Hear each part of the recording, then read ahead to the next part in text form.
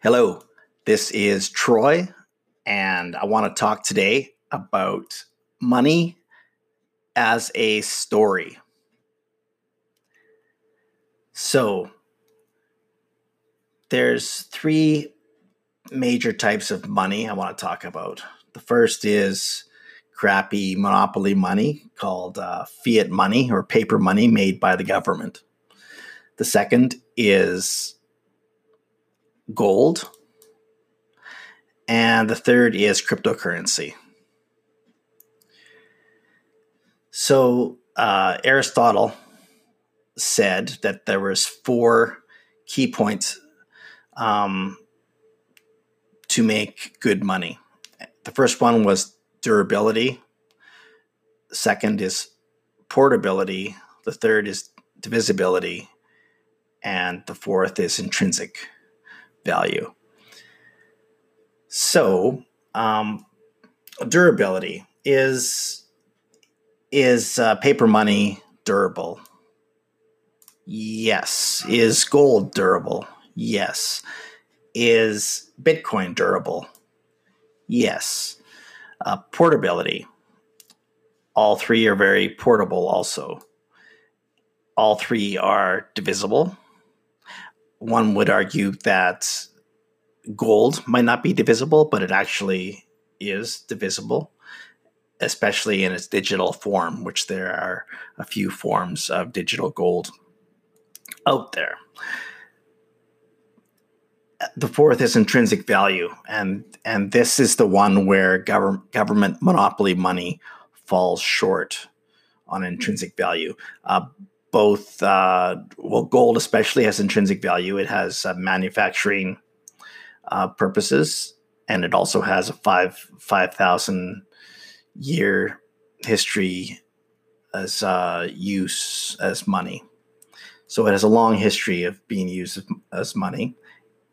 And Bitcoin, does it have intrinsic value? I'd argue that Bitcoin also has intrinsic value, and specifically the value of being able to cross a border even more easily than gold. Like gold, you'd have to get gold out of the country, to get money out of the country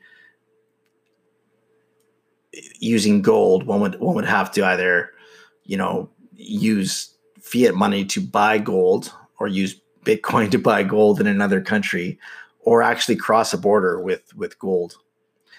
So I can't think of any other way to cross a border with gold and to get it out of the country. So whereas Bitcoin, you can just transfer it across a border.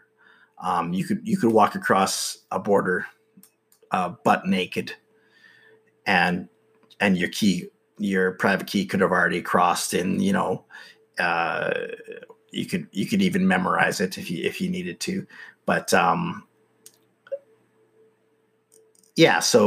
so that's the main intrinsic value of Bitcoin. I would say the ability to transfer it without permission of the state. So now I should talk about fungibility. One thing not on the list of Aristotle's list is fungibility, and I guess maybe he didn't have it on the list because it might not have been a problem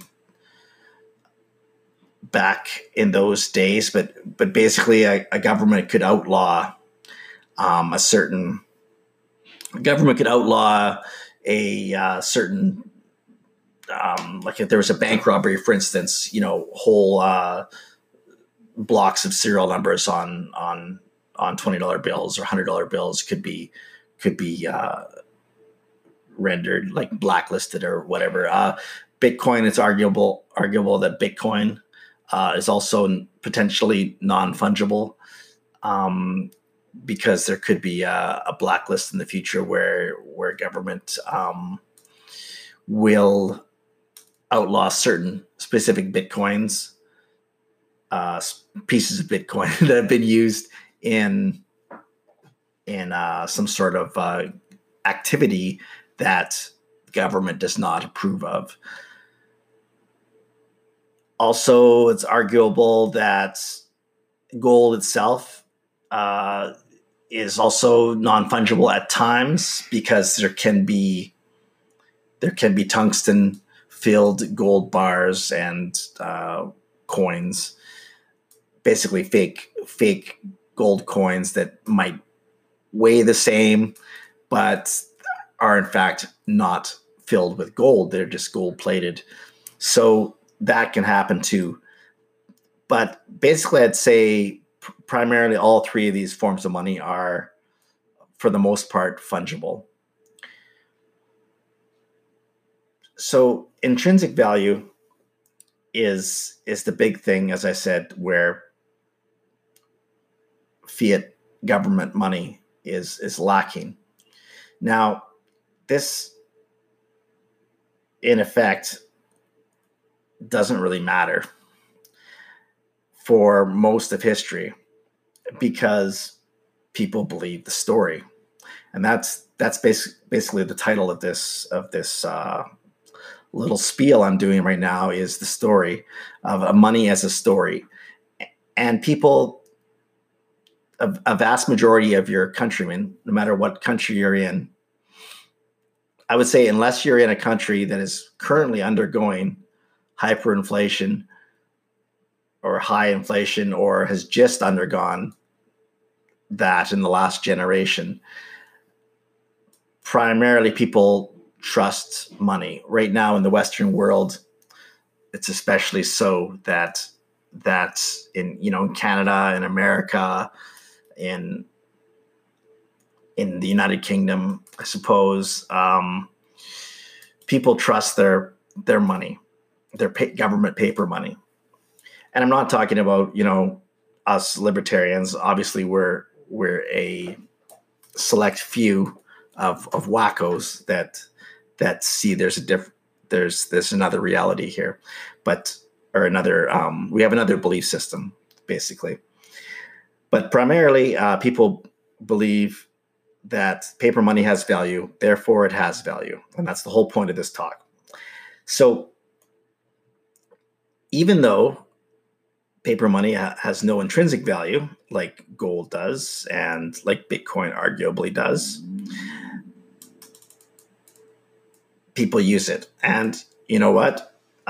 Even people who are investing or speculating on Bitcoin and investing and speculating on gold and believe in the future value of these two alternatives to state-backed money,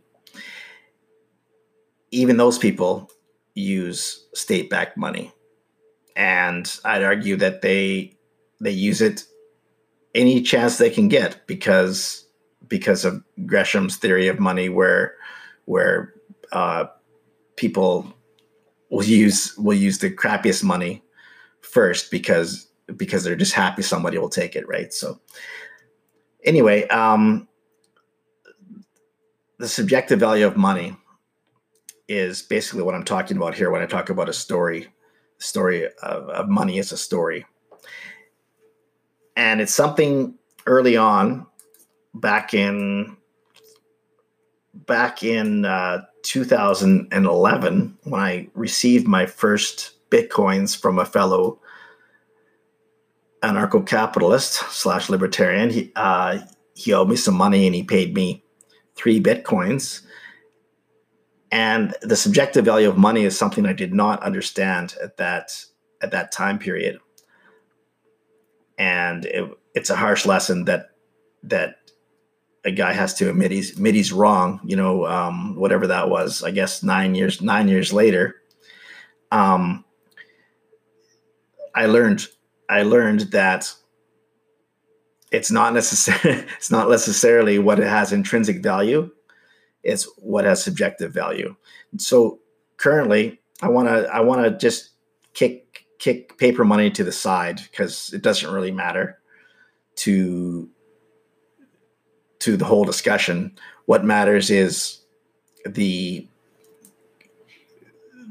allegedly binary argument between Bitcoin or cryptocurrency. I'll just say Bitcoin, between Bitcoin and gold. And really there's a split. There's been a split for a long time, and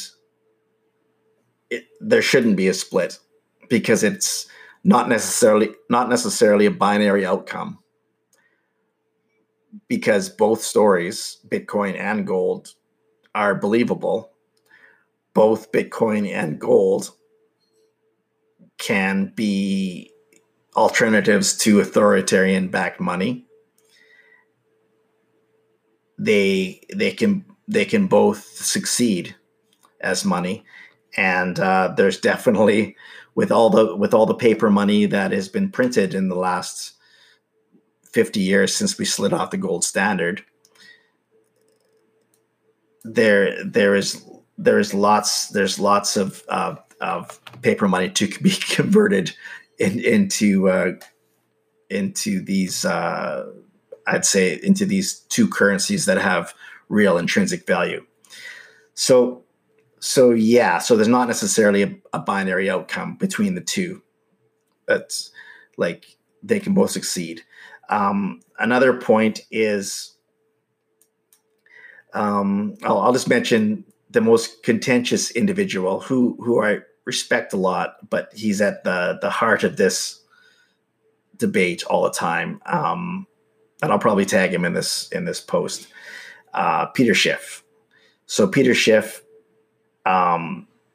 is very, very much takes the stand that Bitcoin will go to zero, and he could be right. But I don't think he has to be right about that, or that he is right about that. I think there will, if it's not Bitcoin, it'll be some other cryptocurrency that becomes an alternative, a real alternative to government-backed money. And so there's, I don't know what I was saying, but basically, there'll be at some point there'll be a tipping point. There'll be a landslide. Right now, there's a lot of people believing in the government story that paper money has value, but at some point there will be a moment where it's like, holy shit, guess what? The government's paper money does not have value, because it'll be all at once the people that were wrong about this intrinsic theory of value, which will come into play, will be wrong about government money having intrinsic value. They'll all come to the realization at once, and then that story will be over. That story will be a part of history. So I guess I might be contradicting my original point. Not really. But I originally said that money is a story, and that if enough people believe it, it's true. To a point. There has to be an intrinsic value for money to last the length, a long period of time. It has to have an intrinsic value. It can't just be a pyramid scheme, a castle in the sky for forever. Eventually Rothbard will come to be right. He'll eventually, there has to be value backing a currency, and eventually the story will end, and those that believed in government money primacy are going to be wiped out unless they have a hedge against authoritarianism, a hedge against money backed by the power of the gun. And that is justice, really. So whether that is gold, or whether that is Bitcoin, or whether that is both, or whether that's another cryptocurrency that comes on the scene, or maybe it's a cryptocurrency that's already on the scene. There's lots of alternatives to Bitcoin. There's a cool digital gold project, much like eGold was before Bitcoin existed. There was something called eGold that I was very much involved in as far as a consumer of, and I was in their affiliate program. Like, I spread it as a good idea, and got some affiliate rewards for that back in the I don't know what year that was, or years, like probably like 1999, 2000, in that area. So quite a bit before Bitcoin. Like, there's been anarcho-capitalists trying to solve this problem for many years, and another alternative that predates Bitcoin was PayPal. And you look at what PayPal is today. It was nothing like it started. It was started by a couple of libertarians who you've heard of, well, but it was started as to take on the U.S. dollar, to take it on, to compete with the U.S. dollar. They pivoted, and it was pretty smart what they did, because you wouldn't want to go up against the U.S. dollar. people have died trying to do that, and that's why Satoshi Nakamoto is anonymous, obviously, because the idea is just too revolutionary to establish without getting knocked off. And that might sound conspiracy theory-ish, but that's the truth. Like, anybody, the last, I don't know how many years, but there's been lots of dead brown skinned dictators that have died because they've tried to challenge the U.S. dollar supremacy, and they ended up hanging from posts or beaten to death with sticks. So, and also all their gold taken too. But anyway, I digress. I got into kind of off topic there, but money is a story, and it ebbs and flows as to who believes a particular story about money. And that's when we look at what is used as money, it's very much a belief system. It's very much a belief system. Right now, we have, crypto Twitter constantly debating on which is the best cryptocurrency, and then they're also debating with the gold bugs, the old school gold bugs, as to why Bitcoin or other cryptos are better than gold, and yeah, and that's kind of it's interesting. There's a saying something about, in any struggle between the old and the young will eventually win, right? Because the people with the old ideas die off. So I don't know if that's true in this case. So I'm 48 years old right now, and I was kind of caught right in the middle of those two ideas. Like, I'm a gold bug just because, I don't know why. I just always have been, because of my politics, I guess. Because it's a free money, and I didn't grasp Bitcoin right away. And maybe if I was more of a technocrat, like a techno, not the wrong word, but a technophile, I guess, maybe I would have grasped onto it. Maybe if but anyway, I grok it now. I grok it now. So, and I grok cryptocurrency, definitely. And and see the value. But yeah, so there's a battle kind of ideas and which story will win. But yeah, what I'm saying, both stories can win, and both are awesome. There will be a cryptocurrency that's at least one. There could be many. There will be a cryptocurrency that will replace paper money. Paper money backed by authoritarianism or guns must be replaced. It's an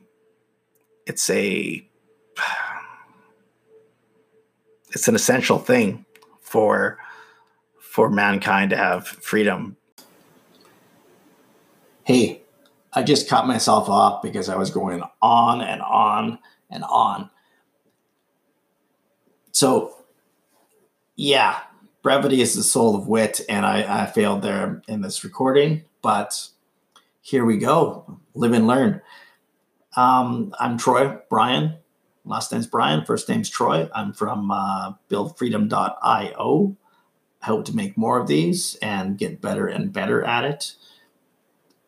If you're following me on Twitter, I'm at iBuildFreedom, and I hope to irritate you with lots of tweets and be as interesting as possible. Please, let's have a discussion about anything that is to do with building freedom, cryptocurrency, and voluntarism. Thanks very much for listening.